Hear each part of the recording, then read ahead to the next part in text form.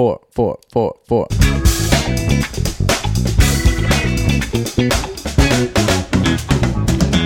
up, guys? Welcome back to the EG Pot of Thunder with your boy, the young light-skinned Key Sweat. And here to my left, my girl has blessed us with her presence for the first time on the EG Pot of Thunder. My girl, Cindy. Make sure you follow her on Instagram. Keep up with Sin and her Clinician page, The Clinician Says. So, Cindy, thank you for blessing us with your presence. For those who don't know, you kind of want to give a little synopsis of what you do and your job entails? Yes, of course.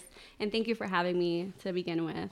But yes, as you said, The Clinician Says. That's my Instagram, and it's all about mental health. And we'll get into that in a little bit. But basically, long story short, I am a licensed independent clinical social worker, LICSW. What that all means is that I'm a mental health therapist. I've gone through all the training and education to practice, and I've been in the practice now for about 5 years. And I work with adults, children, young adults. I've seen a lot of situations surrounding mental health. And really, Effie allows me here today so we can talk more about that and just bring awareness to the importance of mental health and the services that I offer. You know, for sure, that's a big thing. A lot of people in this era, I think, is becoming more prevalent where it's like more of like accepted now. Honestly, right now I'm watching, just started watching The Sopranos. I'm not sure. Have you seen it before? I haven't. So the first season, the premise is, the mob boss, the main guy, Tony, he, one of the main characters is his therapist. Mm-hmm. And his kid is dealing with, oddly enough, ADHD. That's on the topic of topics to talk about. But, and when it comes up to his parents, like his kid's school says, hey, we think your child has this, is diagnosed with this. And both the mom and Tony are kind of like stunned, like, no, he doesn't have this. They're kind of like taken back. And even him going to see a therapist, he wants nobody to know. It's like, don't tell nobody, ruin my reputation. So all that being said, it's like, even like that was filmed like 99, I think. Mm-hmm. So about, like 25 years ago at this point. So it's like, we're definitely taking steps in the right direction, but there's definitely things where, people are nervous to talk about that. And you think that's like, do you think it's still coming with that bad and like not connotation where it's like, not a great thing to talk about, or like people are nervous to talk about it, they feel embarrassed type of thing still at this point? Yeah. So as you mentioned, I feel like now with where we are, like society has accepted it more people are being honest about it, and people are coming out with that and just their experiences, which is so important because that's the only way we're going to be able to destigmatize mental health. But what you're talking about is that stigma. A lot of people still experience it. A lot of people still feel ashamed, embarrassed, judged, criticized whenever they talk about what's wrong with them. And I'm here to tell you that there's nothing wrong with you. There's nothing wrong with you. There's nothing wrong with me. We all have mental health, and we all have different experiences. And I think that's the most important thing when we're talking about mental health is like to be able to respect somebody else's situation. It's something that is very sensitive, and confidentiality is something that we always talk about. And any mental health professional will tell you that, like, we honor confidentiality with, of course, some limitations. We're mandated reporters, so there's certain things that we would have to, get help for if there's like suicide, self-harm, like those intense situations. But when you talk to a therapist, a psychiatrist, a psychologist, like those things are confidential, and those are things that are talked about. But I think what you mentioned with that example is more of like that initial response. It's like, okay, like you're getting, like a parent's getting told like your child has this. And that's just like an initial shock that you're like, what? Like, don't label my child. Yeah, for sure. And, both of us being, Latino, I think that's a big thing in our community as well, growing up where, our parents or siblings or older siblings or aunts, uncles, they don't want to hear that type of stuff too. Like sometimes where, oh, it's an excuse, or no, you're fine, don't worry about it. It's definitely stigmatized in our, just in our, I want to say, well, I guess the population too, but in our upbringing, and it's just, that's really prevalent. And I feel like I can speak to, at least in my setting growing up, for sure. It's like where you don't want to be labeled that, and like the parents don't want to have kids known as that. So it's definitely so much like stigma to it, like you're saying.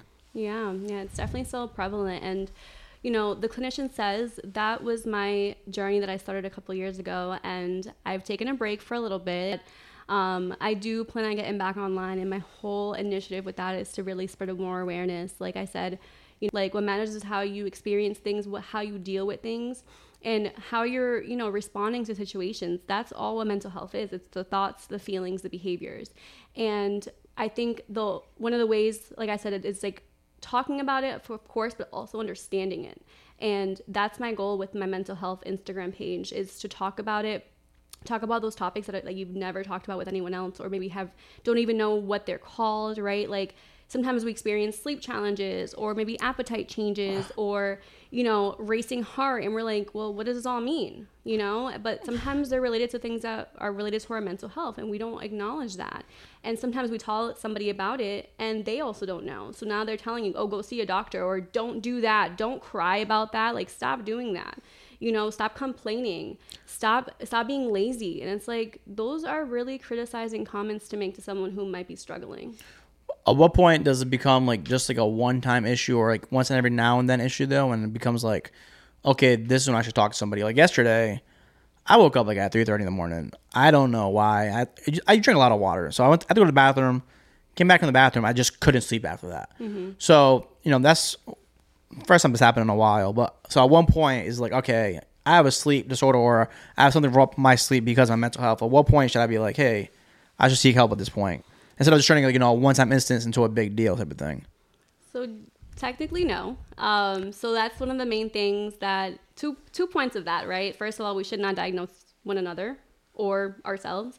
I think that's a big problem I see a lot of the time, is because you say because you woke up in the middle of the night, now you have a sleep disorder. Like that shouldn't be the case. Like you woke up in the middle of the night and now it's something to be attentive of. You know what I mean? So now, is it happening for 2 weeks? Usually a 2-week indication means, okay, there's something I should look into, like now I should go see a doctor or a professional, but I think what you're asking is more, let's look at patterns. Patterns indicate a lot of things when it comes to mental health. It's one thing, because maybe the day before you drank a lot of water, maybe you had to get up, but some people, because they're anticipating something, they're really, really nervous. Now they're losing 3 hours of sleep, For sure. And maybe it's happening only twice a week. Maybe it's happening every day. Maybe it only happens once in a while. But again, I think understanding where your symptoms are coming from, it's understanding yourself. For sure. And I'm just laughing at what I'm about to say, not what she was saying. Did I tell you this last time? You're the lost files, guys. There was a lost file. I don't know what the hell happened. Don't get this hard drive. I'll put it up there. Mm-hmm. It's a bad hard drive. Apparently deletes files. My guy Alan M. Film says he said he started using it, then he threw it away after. There's a SanDisk mobile portable hard drive. Motherfuckers. I hope that file is found one day.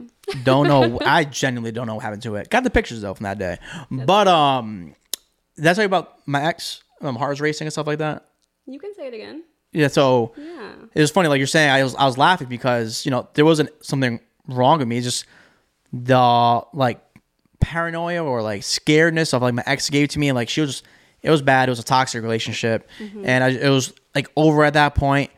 And I was like, well, I get to the ending stages, but she would call me a lot, and I hate talking on the phone. Like I hate talking on the phone, especially if like we're not in a good space at that moment. Yeah. Like we're about to break up, and basically, I was fine for a little bit. Like I was good. I was good to break up. I was completely fine with it. But she like texted me, and then the minute like I saw her name like on my phone pop up, my heart started racing again. Literally, I'm like, it was like the stress of like dealing with her. Right. And like, at that point, I was drinking like, Prime energy drinks. I still do every now and then, but I always drink energy drinks, and I was completely fine. And my friends are like, maybe it's because you're drinking that Prime. And I'm like, no, I've been drinking that shit for like 6 months, bro. I'm fine. Yeah. But it's probably the situation. Literally, then we stopped talking for like 2 weeks after that. She reappeared again. The minute she called me, my heart started racing again. So see, that's a good pattern that you're noticing, that she was very toxic for you. Oh, for sure. Very but it's like unhealthy. Oh, very unhealthy. I'm really good at taking myself away from the situation. But like you're saying, instead of being like, oh, there's something wrong with my heart, or let's get to like jumping the gun, is being able to realize like, okay, this isn't something completely wrong where I need to seek help. This is where I can detach from this girl. But you need to know when to be able to, distinguish your situations though. Right. Which is key. Right. And, if you really just don't know and don't feel like you have support around you, like then seek the help, And one of the things I wanted to mention, so I'm a mental health clinician, and, me being independently licensed with my licensure, I can practice on my own. most of my experience the past 5 years has been in a medical setting. And the reason why I want to mention this is because this is one of the ways that Rhode Island, I'm speaking specifically for the state, you know, since I've graduated my master's program, they've initiated this program where like they put counseling in a primary care.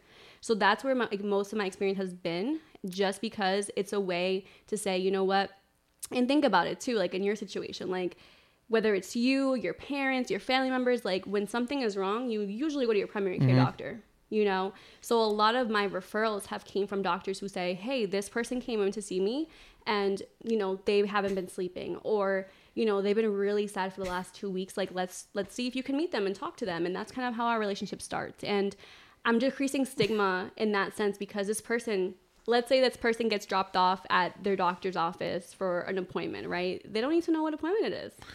You know, that's what I was going to say too, because that's the thing too, actually in The Sopranos, oddly, was not thinking about bringing them up, but it just happened to be like, you're in a thing. It's like, so the confidentiality of it too. It's like, instead of going out to, like, say if you just had an office in the middle of the street, like the middle of a busy street, people are going to know you're going into the office. Yeah. That's what I was going to kind of bring up. Like, how do you go if you're trying to be low key, where you're not being, oh, I'm going to see the clinician, or if someone doesn't want to have that stigma on them. Yeah. So I think like some places even are like more hidden. So definitely a busy street probably wouldn't be a good place to put a private practice.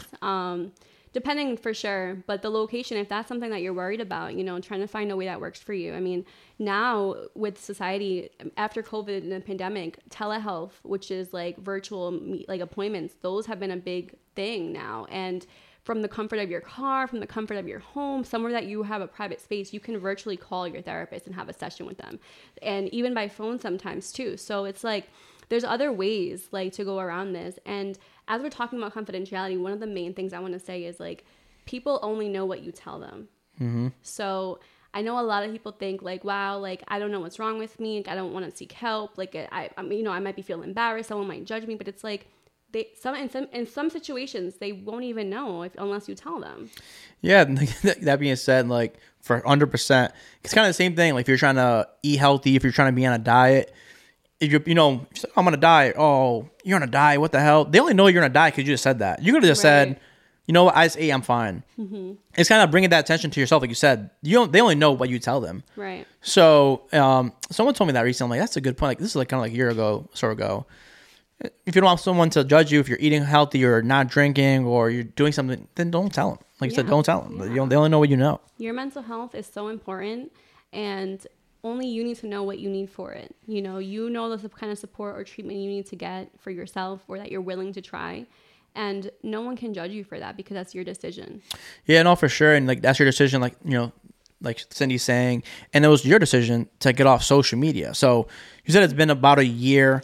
So, you know, that's a significant decision. So what do you think, what insights can you give taking that year break off for your clinician says, or have you been completely off social media? So I've been on mine, on the Keep Up With Sin. That's my personal Instagram. It's private. I use it for more to connecting with my, my closest people. And even then, like, I have noticed that, like, I've just been more mindful with life in general, that, like, social media is no longer taking over me. Like, you know, I check it sometimes just to see what's going on. I'll be on it for, like, 5 minutes and then get off. Like, and even if you follow my personal page, like, you'll see, like, I barely have posted too. Like, I don't do that as often anymore. Like, I've just gradually, like, reduced my time on social media. And it's not, like, anything on purpose. It just happened just because I realized, like, being present in like, real time is just so much more important for me. And I prefer doing that. I like connecting with people in person and, like, being with my family and my friends, you know, my loved ones. There's just so much to it. But getting back to your so the question was going to be, what insights or, like, personal growth did you experience, like, during this break, and how has it influenced your approach to mental health advocacy? Yeah, so there's kind of a couple things here. So the Clinician Says went on a break. More so, it was February of 2023, and I just feel like that was a time in my life where I discovered so much about me. You mentioned ADHD earlier, and as an adult, I actually got diagnosed with that. And again, this has parts to it because, you know, I got that stigma from people in my life. They're like, you have ADHD? Like how? Like, you're a very calm person. And it's like, you know, ADHD has 3 different types. And a lot of people, they recognize it as a hyperactivity, someone has to be like bouncing around and just walking back and forth, talking really fast, like, but there's also inattention. And then there's also a combination of two of those. So I got diagnosed with the inattention, and that's when I really found out, and it all makes sense now as an adult who's in my late 20s. Like, I'm like, wow, like it really has been hard for me to like balance a lot of things at once. Like, and at this time of my life last year, like I was, transitioning into different parts of like my young adult life, moving out independently and like, just having a lot of responsibilities on my plate. And with that being said, like being on social media and creating content, adding to like working full time, being a dog mom, being a partner, figuring out so much with my health, like it was a lot to do, and then like work was really stressful too, because I was working on independently too. So it was just like a lot of parts where I was just like, you know what, I need a break and I need to get help. And when I finally got the help, I had different parts of people like helping me realize like there's something wrong with you and you could handle stress, but there's just a lot going on. And right now we just got to find strategies for you to like be able to handle everything, So I took a few months to do that. And a whole year later, I'm a lot healthier. I have a better like balance of time management and just like how to handle stress differently. So I do have to say that break, I've found so much in myself. And even though, ADHD, there's no cure to it, like medication, people say like, oh, like, there's such a stigma with medication too, but it's something to help you cope while you're dealing with stress, and then there's other strategies and interventions that we can learn, Time management's a big problem for me. And like those who know me know I'm late. Like I'm telling you, I'm on the way. I'll be there 20 minutes. Yeah, right. I'll be there in an hour. Like I'm late everywhere. You and Elray would be great together. Time management's a real thing. And for so long, like people were like telling me like, what's wrong with you? They were blaming me for being late. They were like, you're so irresponsible. And like, that's not even the case. Like, I'm not trying to be, but like the way that time works in my mind, like I'm not good with it to begin with. I'll tell myself, okay, like I only need 30 minutes for this. Like it ends up being an hour and a half. Like, I was completely wrong. And that's just something that I've learned about myself. And once I learned that for myself and started working on strategies and also educating the people around me, they also had more respect for me, Yeah, well, for sure. But one, thank you for being early today then, because you were right on time. Thank you. Thank you for the credit. But, I'm not sure if this the other side of it, but because I'm pretty laid back in situations, like a majority of situations, I think I don't get flustered and I don't care about things. I don't make situations out of nothing. It takes a lot for me to get upset, pretty much. Yeah. So do you think you're just like dealing with people who made little situations to big situations, which made you think about it more? Like, say like that was with me. No, I'm not talking behind his back. He's been on podcasts where we talk about it. Like Elray, this guy is notoriously late. He is like, we say 4, he gets there at 8. And yes, is it like frustrating? Yes, it can be like annoying for sure. But like, it's never to the point where I'm like, this fucking guy, like I'm like genuinely mad at him. So I'm not sure if people like are genuinely mad at you. Like I've never been like, yo, what's your problem and stuff like that. It's just like, you know what? That's Elray. That's how he's gonna be. What I wish he's not like that. You just know him. Yes, I wish he wasn't like that, but it is what it is. Yeah. You know what I'm saying? So like, I don't make a big situation out of it. Mm-hmm. Like when he comes, he comes.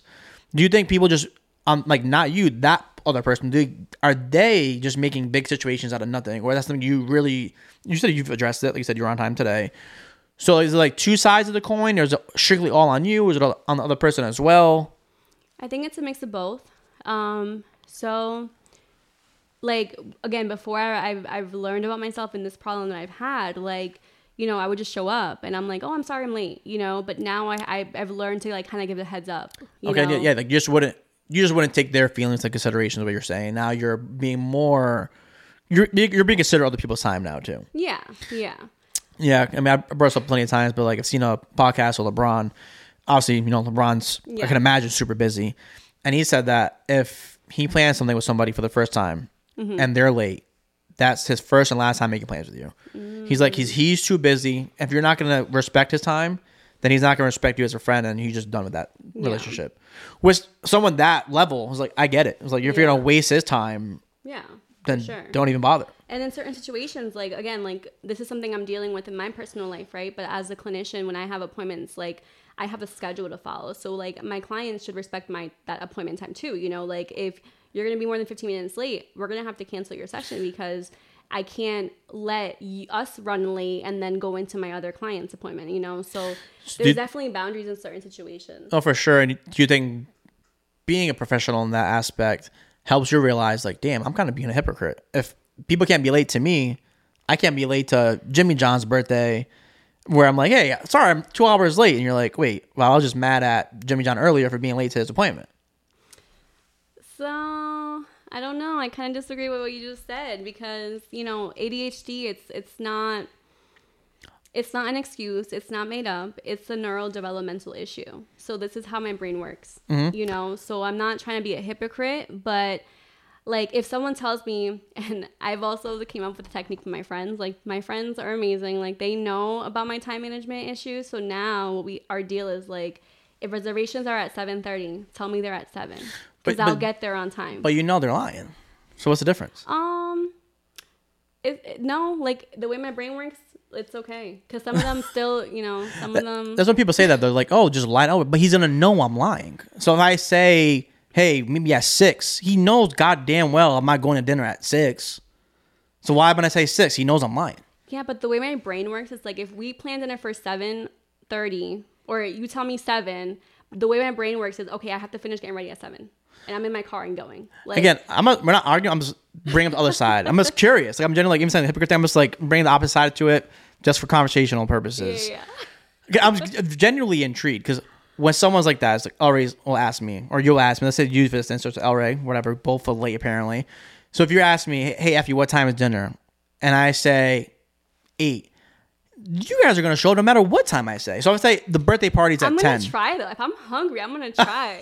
So I'm going to say, so like, you having your birthday party, your 30th birthday party, or wherever. It's that needle and thread. Okay, what time does it start? Why does it matter? You're going to show up at 12 anyway. Yeah, I mean, there's certain situations. Like my head when people say that, I was like, why would I? I mean, El Ray, you can't show up 4 hours late. Like, that's just not okay. El Ray, I'm talking about Natalia. 30, maybe 45 minutes on a bad day when I'm really rushing. But usually 30 minutes late is like what I'm running on. Interesting. It's just intriguing conversation to have. I just don't lie anymore. Again, whatever. It starts at 8. You're gonna show up at whatever time anyway. Like Natalia will show up at 1 a.m. and be like, I will never forget this time in high school or college, whenever it was. I was having a party. It started at whatever time, like 10, 11, whenever it typically start. Natalia showed up at 3 a.m. And she's like, where's everybody? They left. They left, motherfucker. What do you mean, where's everybody? They were here. That's something she would say. 5 hours. What do you mean where they were? And she was like, genuinely, oh, where were they? Bruh, I don't know what to tell you. You're 5 hours late. So. Usually there's like, and this is probably me being the empathetic and understanding, right? But like, there's probably a reason we were late. Just saying, there's other things that can distract us. And again, I can only speak from my experiences with ADHD. Like, sometimes, again, so my time is wrong. But then something I've also learned about myself is like when I'm focused on something, like that's the only thing that matters in that moment. So it's hard for me to dive into something because I don't want to stop it, and this kind of goes along with everything. If I'm cleaning, I need to finish cleaning then and there because if not, I'm going to get distracted with something else and then that cleaning is just going to stay there, and then something else that helps me too is like chunks of time. Like I'm telling you, time is like definitely one of my biggest flaws. And again, it's something that I've learned about myself. People around me have learned about that about me, and it's helped our relationship too because again, communication is everything. And just respecting that at like, okay, like you need this amount of time for this. Like we're gonna give you that. I don't know where I was going with this. That's all good. It's all good. No, I definitely understand it for sure. Like time management is definitely a big thing as well. And just go back to touching back what you said earlier, because I've been bringing this up on podcasts recently, and I've been implementing it in my life as well. As people know, like I'm definitely on social media. I got my YouTube page, I got TikTok, I got Instagram. Yes. 2, I got my personal and my podcast one. So I got the podcast, Instagram, TikTok. And can I disrupt you? Yeah, for sure. Go for it. How do you make time for all that? Yeah, I can definitely get to that. But so what I was about to say. I like the questions. No one ever asks questions, so I'm not gonna forget that question. But just when I'm with somebody, now. Like, say, no matter who it is, it could be a date, it could be with Elle, with Brandon, Casey, my mom. I don't like to go. Like, if I'm out on dinner or at a bar, I'm not pulling my phone out no more. Like, I don't pull my phone out really at all. Okay. So just give, like you said earlier, giving that people the respect of like, we're going out together, let's have a good time together. I don't need to be on my phone. Don't get me wrong, like, I check in every now and then, sure, but I'm not going to be just on my phone 24/7 scrolling. So I think that's bigger now, because you go out with somebody and it's just people on their phone 24/7. And like, I was just in Phoenix. These fuckers stole my idea. I've been in the podcast. I've said it before. Yes, Elle, Brandon, Casey. I said it. This is my goddamn idea. They took it from me. But having a bar where, like in Phoenix, we went. I'm gonna put it up on my personal page at some point. It's called the Trophy Room. It's cool though. You go there. You put your phone in a lockbox. They have like a whole wall of like lock boxes, and you put your phone in there. You have to. You can't go in. And you go in. It's everyone just talking to each other. That's really cool. Yeah, I went with Casey, and we met these two people from Phoenix. They were a vibe, but like, we would have never spoke to them if we were on our phones there. Because there was a time where we weren't talking to each other. We would just go on our phone on Instagram, TikTok, or whatever. Those awkward moments, right? Exactly. Or then getting caught up in taking videos and pictures that you're not even enjoying the moment. You know? Exactly. I've been saying that from the jump, that we should have something like that around here. It would just be cool. You go in. I'll have a camera set up. We could take photos at a backdrop. Everyone likes doing that. You can send it to yourself, but that's it. No Apple Watches, no phones. Get that like back to the 80s, 90s vibe where you're going actually talking to people. Because I feel like people go and no one talks to each other. It's a vibe. Trophy Room is a vibe. It was cool as shit. Yes, that sounds like so much fun. Yeah, it's like, and some people are like, oh, but like, why would, like, you think people are actually going to go and do it? I'm like, well, I did it in Phoenix. I think it's like a cool, the shit was packed. If you want to go in there, you got to do it. Yeah. You got to follow the rules, you know? It was cool. So, but getting back to your question, how do I do it? I even, it's so funny with Casey in Phoenix, we did so much. I was there for like 5 days. I only posting stuff from Phoenix for like weeks. I got so much content from everywhere I've been. But I got off the plane and she's like, oh, like, you want to go back to the hotel and change? I'm like, hell no. I'll change in the bathroom. I literally changed in the bathroom at the airport. I landed. She picked me up. We went to 2 bars. Next day, we went somewhere early in the month. I forget where we went. What did we do on Friday? No, that was Friday I came. Wait, I don't know what we did. Oh, she had to work. But then the next day, we went to Grand Canyon, went to Antelope Canyon. We came back, went to a bar, went out, came back next morning, went hot air balloon, came back, did that, ATVing, came back, went to the Suns game, woke up the next day, went to restaurants in between that, went to bars in between that. When I left, Casey said she slept for 17 hours straight.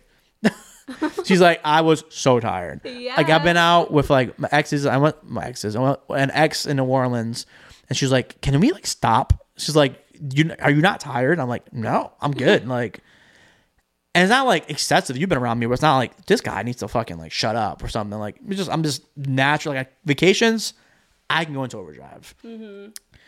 That being said, even like with social media and stuff like that, I don't know. I was like, the podcast, I haven't put up like clips like this week, but in my head, I'm trying to do like 2 a day. My personal, I've done like a post like every single day this week. I don't know how, honestly, I don't know. I don't have like a set schedule. So people think I have like a set schedule. I don't know. Just in my head, I'm like, I need to do this. So I'm going to do it. Mm-hmm. Like, I'll figure out time to go to the gym. I'll figure out time to go to work. Different ventures and stuff like that. Honestly, I can't give you an answer. It's just like a ambition like in my head. I listen to a lot of podcasts of like entrepreneurs and stuff like that. Mm-hmm. You know, I've listened to Kevin Hart's books, David Goggins, a bunch of different people who inspire me. Like Mark Cuban is dope too. I'm not sure if you know who he is. Mm-hmm. Just different entrepreneurs who've made it, and it's like they just don't stop. Like The Rock. Like when does this guy sleep? Kevin Hart. Yeah. When the hell does this guy sleep? Stephen A. Smith. He's a sports personality. This dude is up all day. Mm-hmm. And it's like, if they can do it, why can't I do it? Type of thing. It's like, I think like the drive, the inspiration to like help people out. Because even on the podcast, I'm giving people, a platform and stuff like that. I'm generally intrigued in their conversations, getting people on, learning from them. I don't know, just like the drive to always be better for myself, I think. It's like, I could be doing more. Yeah. Like, yeah, I'm doing fine right now, but I think I could be doing more, and I want to do more. Mm-hmm. So I can't really, instead of having downtime, instead of watching, like, don't get me wrong, I do watch Netflix and stuff like that, like streaming apps or whatever. But in my downtime, I'm like, instead of doing that, I want to learn and Be productive. Like, he came on the podcast, but Carlos, he teaches bachata and salsa, and I could always dance bachata, but like, I thought I was like really good, but I guess I was really basic. I thought I knew how to dance salsa, but definitely did not. I can now, but like, to the downtime, I was taking classes with him. Mm-hmm. I've been taking Spanish class like 4 days a week for like 5 months. So instead of like, let's just sit at home doing nothing or something like that, like, let me find stuff to do in my downtime and like improve myself. So I'm always like on the go. Long-winded answer. You can dive into that more, but basically for me, I think it's just the drive to do better and not being content. And I'm just like, I'm gonna do it. All right. No, that's really awesome to hear because it sounds like you juggle a lot. So with the traveling in between. right. Yeah, but I mean, that's me. You can go in if you want. Yes. For me, I think it's just like no excuses from people. Like you said, kind of coming back to what you said. For me, at least, no excuses for me. Everyone's different, but I guess I'm just holding myself to like let's see what more I can conquer and what more I can do, and maybe have it too is like proving people wrong too. Because I know, like in high school, I went back to my old high school, did like a little talk. I was cool with the religion teacher. Shout out to Mr. Vargas, he's the man. And he reached out to me. He's like, I want to come back and talk to the kids. I did. Whatever, long story short. One of the teachers, she wasn't even my teacher. She was like, oh, I heard you do this and this and that. I didn't expect that from you. I'm like, what? Like, first off, you don't even know me like that. So it's like having that stigma of like who I was or what people think I am. I don't know. Or what like, you could do and stuff like that. It makes me like, all right, I'm going to prove everybody wrong type of thing. Just internal ambition, I guess. Yeah. So for you, that was me. What personal experiences or turning points led you to a career in mental health? That's what led me to want to prove people wrong. What led you to get into the career space of mental health? And how have those approaches shaped your approach to counseling? Are those even correlate with each other? Like, what personal experiences or turning points led you to choose a career in mental health? All right, let's stick with that one first. Let's go with that one first. So honestly, probably just personal experiences and just the passion for wanting to advocate for others. I didn't even know I wanted to be a therapist. Like, I mean, going back a few years, I wanted to be a teacher from like young. And when I started college, I had some internships where I practiced that, and I saw the limitations right away where I was like, okay, like I do not, first of all, want to get up early and have this very strict schedule. Also, the limitations of the impact I was going to have on those children. I was like, this is way too limited for me. Like, I care too much about this child and that child versus the whole classroom and what I have to teach them. So I was like, this isn't for me. And that's when like I had a conversation with another like social work professor at the college, and we had a talk. And at this time, like, there was also a social work stigma where they're like, oh, like this career sucks, you're not gonna make money, like, there's not much to do with it. And once I had this conversation with this professor, she really like broadened that for me, and she was like, this is probably what you want to do and just don't know it. And that's when I started doing research, and I was like, you know what, I'm gonna do it regardless of my parents' approval or not, because they were really like, be a teacher, like you're gonna make so much money. And I was like, yeah, but it's just not really for me, and once I got into social work, it was got my bachelor's in it first, and from the bachelor's program I had the opportunity to do my master's program in a year.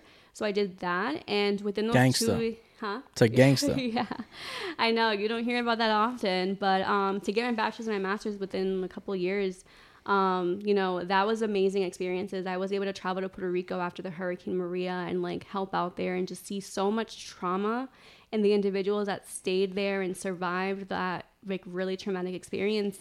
And, at that point, I was really just helping with basic needs and just resources. And like, the second year, that's the year that we like provided like mental health training and like support, but we couldn't do the counseling. But I just saw how much people were hurting and how much it affected them, but also how strong they were. And that was like so empowering for me that I was like, I want to help people. Like, I want to help with mental health. I want to learn more about this. I want to learn how to help people recognize that strength within themselves. And that's when like everything changed for me. And once I got my master's and license and everything, I got more experience. I had a really great support network at that point. And I've been doing it now for the past 5 years, you know. But I think ultimately, like, now knowing as much as I do, I'm like, okay, like, I've gone through this in my life, and I'm like, I just wanted someone that can understand me and support me, and that's what I want to do for others. I want to be able to help them and hear them and share with them that it's okay. Like, mental health matters, and we're going to get through this.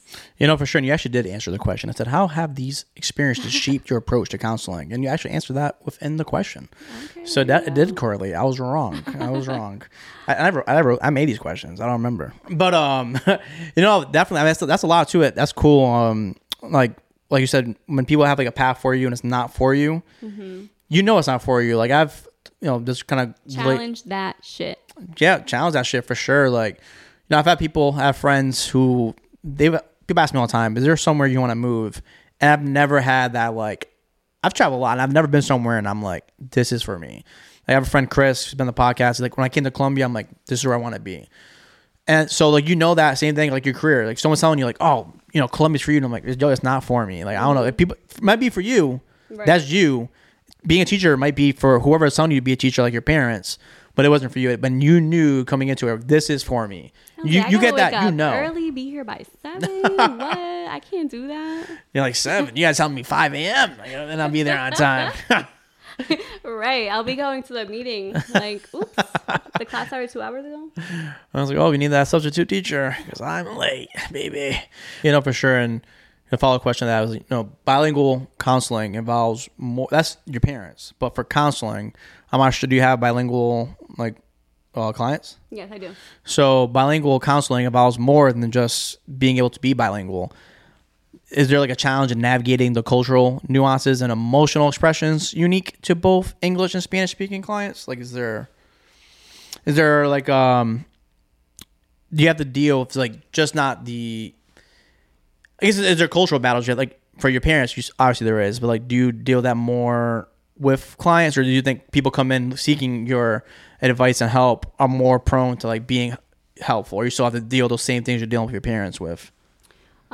So I feel like when it's like young adults or like adults, it's not too bad. Some adults have like difficulty understanding, again, because of maybe how they were raised.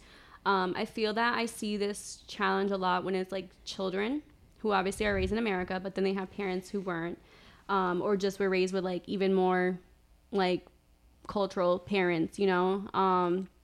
But I just feel like a lot of the time I'm doing a lot of education, like letting them know, like, you know, and just normalizing things like, you know, there's something wrong with your child, you know, and people think that treatment means medication, and it's not just medication. And like sometimes medication is something that can help too, you know, so it's just really normalizing. But yeah, I feel like culturally, I mean, I think it helps that I'm bilingual. Yo hablo español.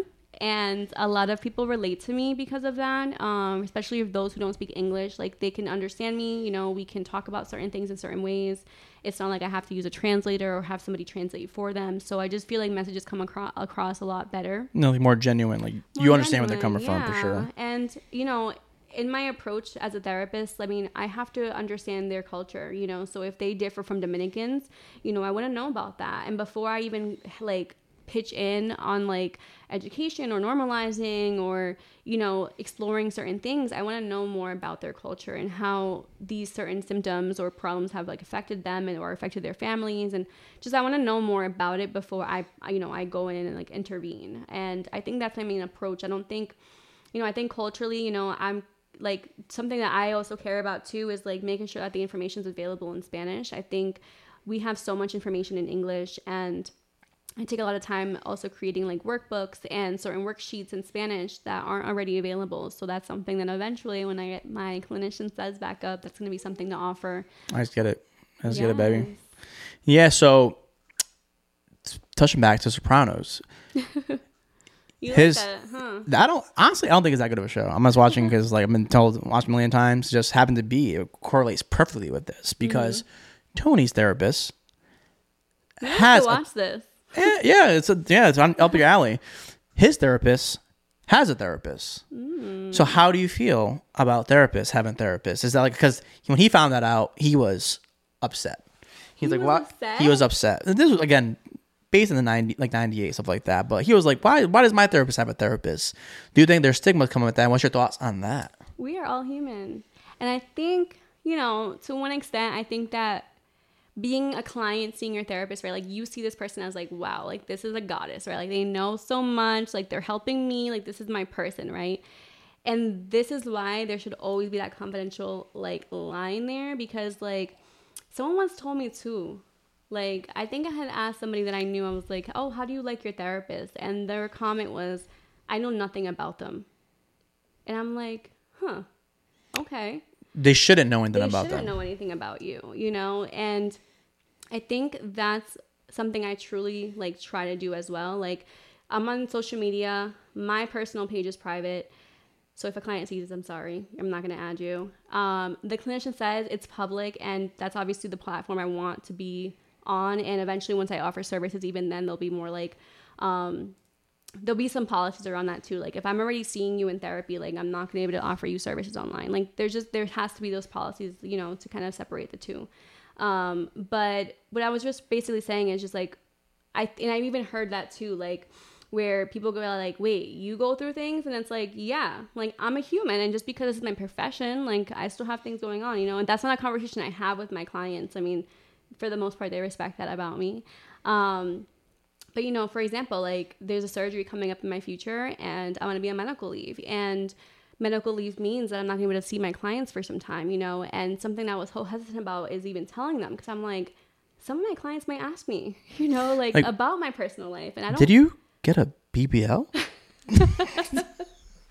Let's see. Just kidding.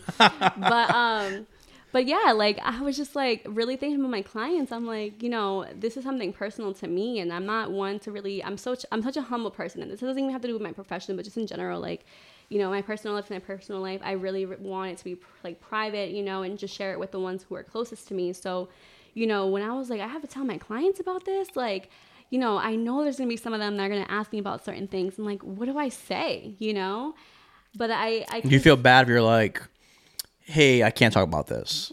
No, that's the boundary I allow. Like I put, I make that boundary because I have to do that. I mean, how does that change? I'm wondering, like in that character, like how did that change? I haven't got to it yet. I just got to the episode where he's like, find out he's upset. There's a lot to it. Basically, he likes his therapist, so like he had one of his like guys who works for him, like he's on his private eye guy, tail her because he wants to like know what she's up to because like he likes her, type of thing. So that's how he found out she's a therapist. So I don't know what happens next. All right, well, get back to me on that. Unless I watch it myself, but yeah, I mean it's good, but I think there's nothing wrong with it though, honestly. And again, that should be confidential. Like I don't know how he found out, but he had his private eye follower. That's how. Oh, okay. Yeah. So she's like, yeah, he hasn't told her yet, but yeah. So that being said, it's not as easy as that sounds though. Usually that stuff is very confidential, even to get records, like you need releases, like, that stuff is really private. So if you're thinking about getting a therapist, get one. Don't think about anybody else. Like, do it for you. I mean, being, you said it's not, you guys are all human. Have you had like do you think being in your position, do you need to go through that yourself, or is that something, I guess everyone's different. So like you specifically, did you have to go through something yourself to be in the position you are in now? Or is this something you just want to help people out in? Are you asking if I've gone to therapy? Not therapy. I mean, therapy or like, anything like you've gone through, any experiences you've gone through that made you like be more empathetic for people. Like, did you have any like traumas or anything like that? You're willing to speak about on camera to like, like you said, everyone goes through stuff. So I'm not sure if you had anything you want to speak about or not, or you can tell me. Next question. No, it's okay. I mean, I went to counseling at the age of 15, and that was the first time I ever had done it, I think. And I had been in it for a couple of years, and then, I've stopped, I've gone back, I've had moments where I'm like, oh, I just need to talk to someone, so I do, and then times where I'm okay. So yeah, I mean, I've definitely sought it for what I needed it to. The other thing, too, with the social work profession, I can only talk for social work, that's the experience I have in. Something that's so important is that like while you're practicing with your first licensure, like after you graduate, you need to get supervision. And supervision is basically like a one-on-one with like another social worker, another therapist who's going to be able to like, just usually it's 1 hour a week, sometimes it can be more than that, but it's a time where you can talk about certain clients or sometimes even have like self-reflection. So I feel like for a lot of it, like as I was like learning this like whole field and like what I was doing, you know, having that support with a good supervisor, like I was able to really learn about experiences, certain diagnosis, like certain things I can do for them, but then also reflect on myself because of course in my field, like, well, in my setting, right, in a medical setting, working with children, adults, like families, like I've seen everything. Like at this point, I've seen all the different populations, but I've also seen so many different situations in terms of depression, anxiety, ADHD, trauma, domestic violence, substance use. Like I've literally seen so many things that I've learned from, and some of them are harder than others, you know, because whether I relate to them or I don't know enough about it, you know, but supervision really helped me get through it. And that's something I'm going to be offering as well, part of my clinician side stuff. Make sure you tap in. The clinician says, baby, let's get it. Yes, social workers get to me. Oh, for sure, for sure. So like you said, you know, you're 15. Do you think there's a difference? Like, what's the difference of speaking to a social or like a therapist opposed to speaking to one of your best friends? Oh, it's so different. And no offense to any of my best friends, but I think like just in general, when you're thinking about a friend versus a professional, you know, a friend is going to be like sympathetic in a sense, right? Like when you tell a friend like, hey, I'm going through this, their first response is usually like, I'm sorry. I'm sorry you're going through this. And that feels good to hear, right? But sometimes that also can go to, I'm sorry, you know, I know you feel that way. So do I, or so have I, or I went through something like that too, you know? So in a friendship, it's like a two-way street, right? Where like you express something, but then they also want to share something with you. Whereas a professional therapist, right? Psychiatrist or like any of the mental health professionals, right? Like you don't know anything about them. They're not there for that hour, that session to talk about them. They're there to talk about just you. So even if I feel a certain way with my, like when my client says something, that's not for me to tell them. Like I'm there to help them out and support them. And that session is all about them. That's how I view it, you know, and that's how most of our like mental health professionals, they think that way, you know. And I just think that that's the difference. Like therapy and all these mental health treatments, that it's about you and how you get supported versus a friendship, you know, there's just less boundaries there with that confidentiality because your best friend, your friend, you know, accidentally can go tell another friend, right? Or in public, announce it really loudly, you know? And again, they probably didn't do it intentional, but like, there's just no boundaries there where a therapist can't go and talk about it in the hallway, you know? You know, for sure. For sure. I mean, do you think there's, how you think, phrase that wrong. So when someone tells you something, are you giving them, what's like it's like the structure there. Like say if I'm telling you something, the premise is, okay, say I have a girlfriend. I cheated on her. I was wrong. She dumped me. That's real quick. Like, I was wrong. I admit to you. I cheated on her, you know, whatever. But she broke up with me. Are you going to be like, no, you were wrong? Or is that type of thing where you're kind of just being like, oh no, like, are you sympathetic towards that? Or are you just like, so, you give them the hard honest truth, like, okay, you were wrong. Like, you should probably say you're sorry, stuff like that. Like, how does that go about? So one of the things I always say too, like, we don't give advice. A lot of clients don't like hearing that. They're like, I came to you so you could tell me what to do. It's like, no. Wow. Yeah. Like, we're here to help you figure out what you need to do. Like, I can't tell you what to do, Effie. Like, if you're starting to wake up in the middle of the night, I can't tell you go back to sleep or take a med. Like, I can give you those options, you know. But at the end of the day, you have to decide what is best for you because you know yourself. So we don't give advice. And, you know, there's certain situations in therapy where we might confront someone, right? Like, if this is ongoing and, you know, these situations keep happening at some point, like, the therapist has to be real with you and tell you like, hey, Effie, all right, let's look into this because now more than one person's saying this about you, you know? You know, yeah, like, quote I love is, if you go outside and one person's an asshole, that person's an asshole. If 2 or 3 people are an asshole, maybe you're the asshole. That's a good point. Yeah. So yeah, I think a lot of the therapeutic interventions in therapy are really related on having you self-reflect and process things. I feel like a lot of people, I feel like majority of people, you correct me if I'm wrong, think you guys are for advice. I feel like that's what you know, if people slip up and they've told me, oh yeah, you know, I see a therapist, blah, blah, blah, blah. And I tell them this, I'm like, I was under the impression it's like they're giving them advice. No, not necessarily. I mean, there's certain times where I might be more direct about, hey, you need to do this now at this point, you know, but most of the time, like, I'm over here, like, so if this was a situation that where you came to me for relationship advice, for whatever, you know, I may just ask you certain questions so that you can answer them yourself. I've had a girlfriend for a year, and I got really drunk last night, hooked up with a girl, and she went through my phone, she saw the texts, and she caught me. Then what? I mean, How yeah, she took all her stuff and she left. Okay. I mean, I kind of don't blame her. Yeah. I mean, what would you do if it was you looking through her phone, you know? I would have been pissed.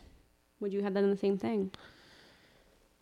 Yeah, probably. Yeah, more than likely, for sure. Yeah, I would have. What do you think she felt?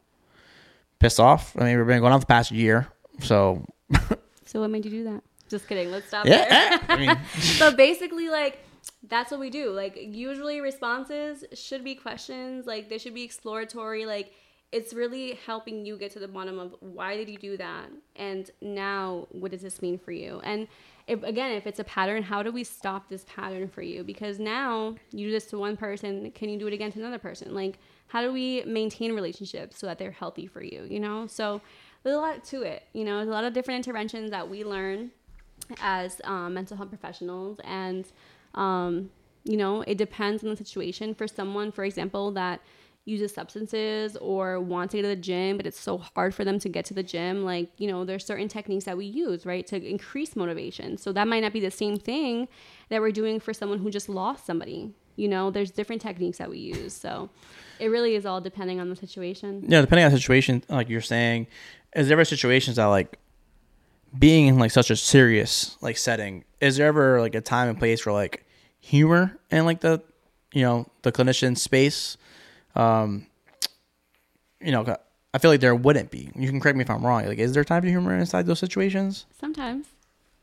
Tell me why you think that there's not. I feel like majority of the time you're going in there, you're talking about, I've had to assume, it's morely like, I mean, you correct me if I'm wrong, this is coming from the side of it, morely like, more not positive stuff. That's the best way to say it.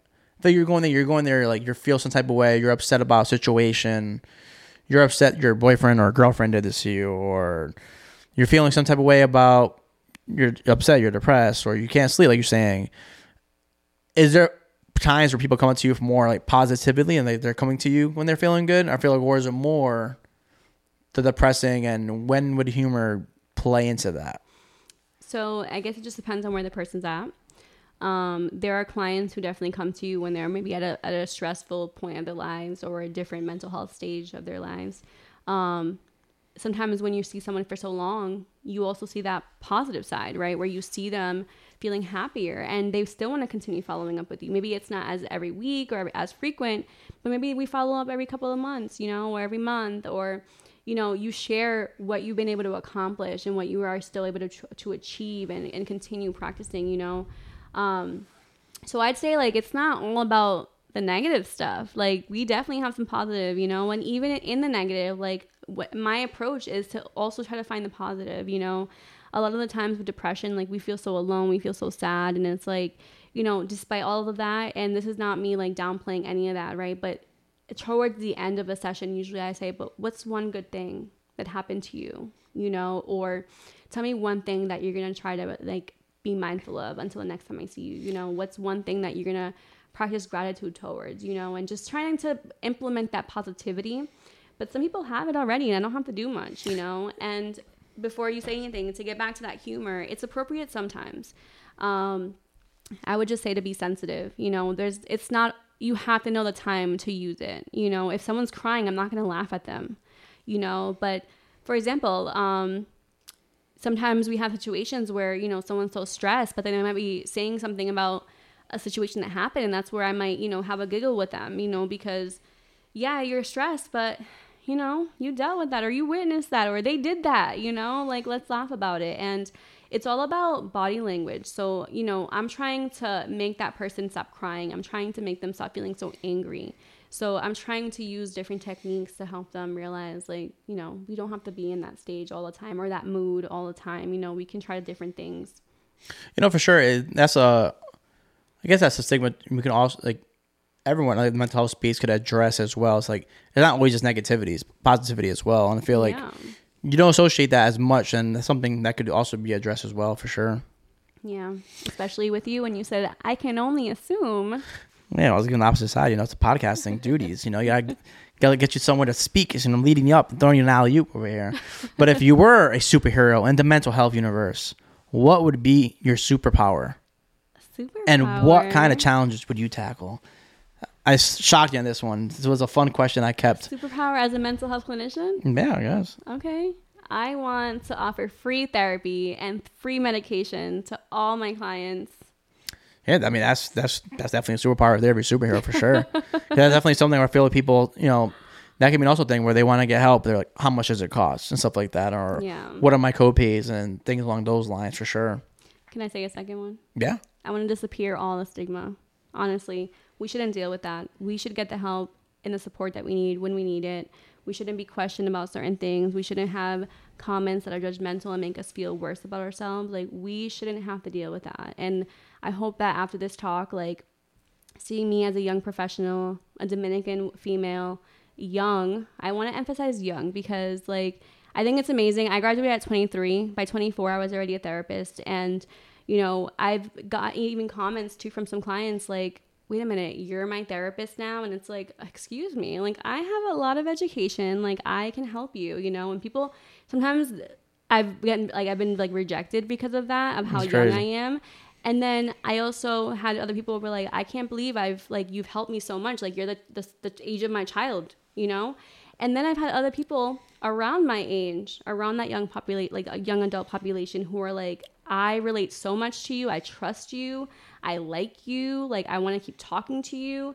So I've gotten so many different criticisms, but that just makes me stronger as the person I am. And I'm so proud of where I've gotten and the opportunities I've had to be where I am. And really, like, grateful to be here talking about this. Because, like I said, have you had any like memorable like language mix-ups, like, in I guess in your life or in like counseling sessions, or like you mix up like speaking Spanish or English or anything like that? Oh my God. With my Spanish clients, like, I always say sorry in advance. Like, I speak Spanglish because there's just certain words you just cannot translate. And that's the thing too. Like, when you're getting a degree, like in America, you're getting that shit in English. So, like, all of my learning techniques were given to me in English. Like, my books were in English. Like, my training was in English. My professors were mostly English speaking. So it's like, you know, I had to learn how to translate therapeutic interventions in Spanish. There's very limited resources. And that's, again, one more thing I'm going to advocate for, like, in my field, because we need it. Like, especially with our culture, you know, we need to share information with people. We need to teach them how to do certain things and understand where things are coming from. We need to teach them breathing techniques. We need to teach them coping strategies to help them not feel as stressed or react to things, right? And if it's in English, that's not going to make any use for them. Yeah. But yeah, I definitely speak Spanglish. Yeah, and as a clinician, how do you continue to grow professionally and stay up to date on the latest developments in the field? Yes. So in social work specifically, we do a lot of research. We're very research-based. So just reading online databases, keeping up with, like, you know, podcasts exist. We do a lot of workshops, and it's actually required for our license to do like continuing education credits. So every few years we have to report it. So it's something that, you know, we have to continue doing trainings. I take advantage of any training that comes my way, especially if it's free, because that shit is not cheap. But, you know, I just learn a lot. And especially being online now, a lot of things, like, you know, on my clinician page, I follow a lot of like mental health pages, and I learn about different strategies because some people specialize in certain things. And, you know, just from those brief posts, like, I can learn a lot about from them, or like watching videos. You know, the DSM, which is like our Bible for mental health professionals, like, that's the one that has all the diagnosis. Like, even till this day, like, if I'm 5 years in, I'm still learning about new diagnoses, and there's always revisions to those books. So, you know what that abbreviation stands for? Yeah, it's it's like diagnostic statistical manual, I think it is. Sounds good to me. I think so. Sounds good to me. Make sure you Google it first. Though. I'm pretty sure it is, though. I was just curious. Yeah. So, and for individuals facing mental health challenges or contemplating seeking support, what advice or guidance would you offer based on your experiences as a clinician? So I'd say seek help no matter what they think about you, no matter what critical things you're saying to yourself, do it. Find help. Start with your doctor if you need to. Look online. Call your insurance. Tap into the Clinician Says. Yes, follow me. I'm going to have so many resources available to you. And eventually, or even now, like you can still contact me if you have questions. I can always guide you how to find someone. And I do have a specific post that also tells you like the main like links or ways that you can find a therapist for you. Another thing too, I would just say start small. Like if finding treatment is too much of a big step for you, just start reading things online. Again, finding information, learning more about yourself, finding ways that you can kind of like look into yourself. So journaling is a really great way. And I know people are like, oh, I don't want to write. I'm in a diary or in a journal. But sometimes, especially if you're feeling away, angry or sad, like just write to yourself. And you can literally do that physically with a pen and notebook. You can do that on your phone. Like we have a notes app. For sure. They have downloadable apps that you can also use that like have journal prompts and stuff. So, just start small. Don't overwhelm yourself. Don't tell anyone if you don't want people to judge you or even just come off with that. And even seek people that might understand you. If you do have that one person in your family or your friends that you're like, they support me. I could talk to them, do it. And you might actually be surprised. I have a couple of questions I like to ask everybody on the podcast. If you had a billboard in Times Square, what would be on your billboard? It can be graphics, it can be text, it can be whatever you want. You have a movable one, you have one that stays in place, but big billboard in Times Square. What would be on the Clinician Says Cindy's billboard in Times Square? Mental health matters. Duh. Yeah, for sure. Would you have a graphic on there? And the Clinician Says logo in the back. Yes. That's in the top corner right now with that, baby. And you better zoom that in. Hey, I used to have big logos like on the page, but it throws people off. Just telling you, it looks better. Like that. Telling you, I used to have go back to old podcasts and you see the big EG pod on the right. It wasn't the vibe. It's too big. It's like you learn from that. Yeah, for sure. You definitely learn. Yeah, no, for sure. It was a great podcast. Do you have any last words for anything had to do with the Clinician Says you want to end off? 2024 is just starting. It is January 11th. This podcast will be posted somewhat in like maybe the next 2 or 3 weeks. Got a couple of podcasts lined up. So this should be dropped in February. So do you have anything for upcoming 2024? Any expectations? Anything they should see coming from Cindy 2024? Yes. So like I said, I've been next month when this releases, it will be like about a year that I've been offline.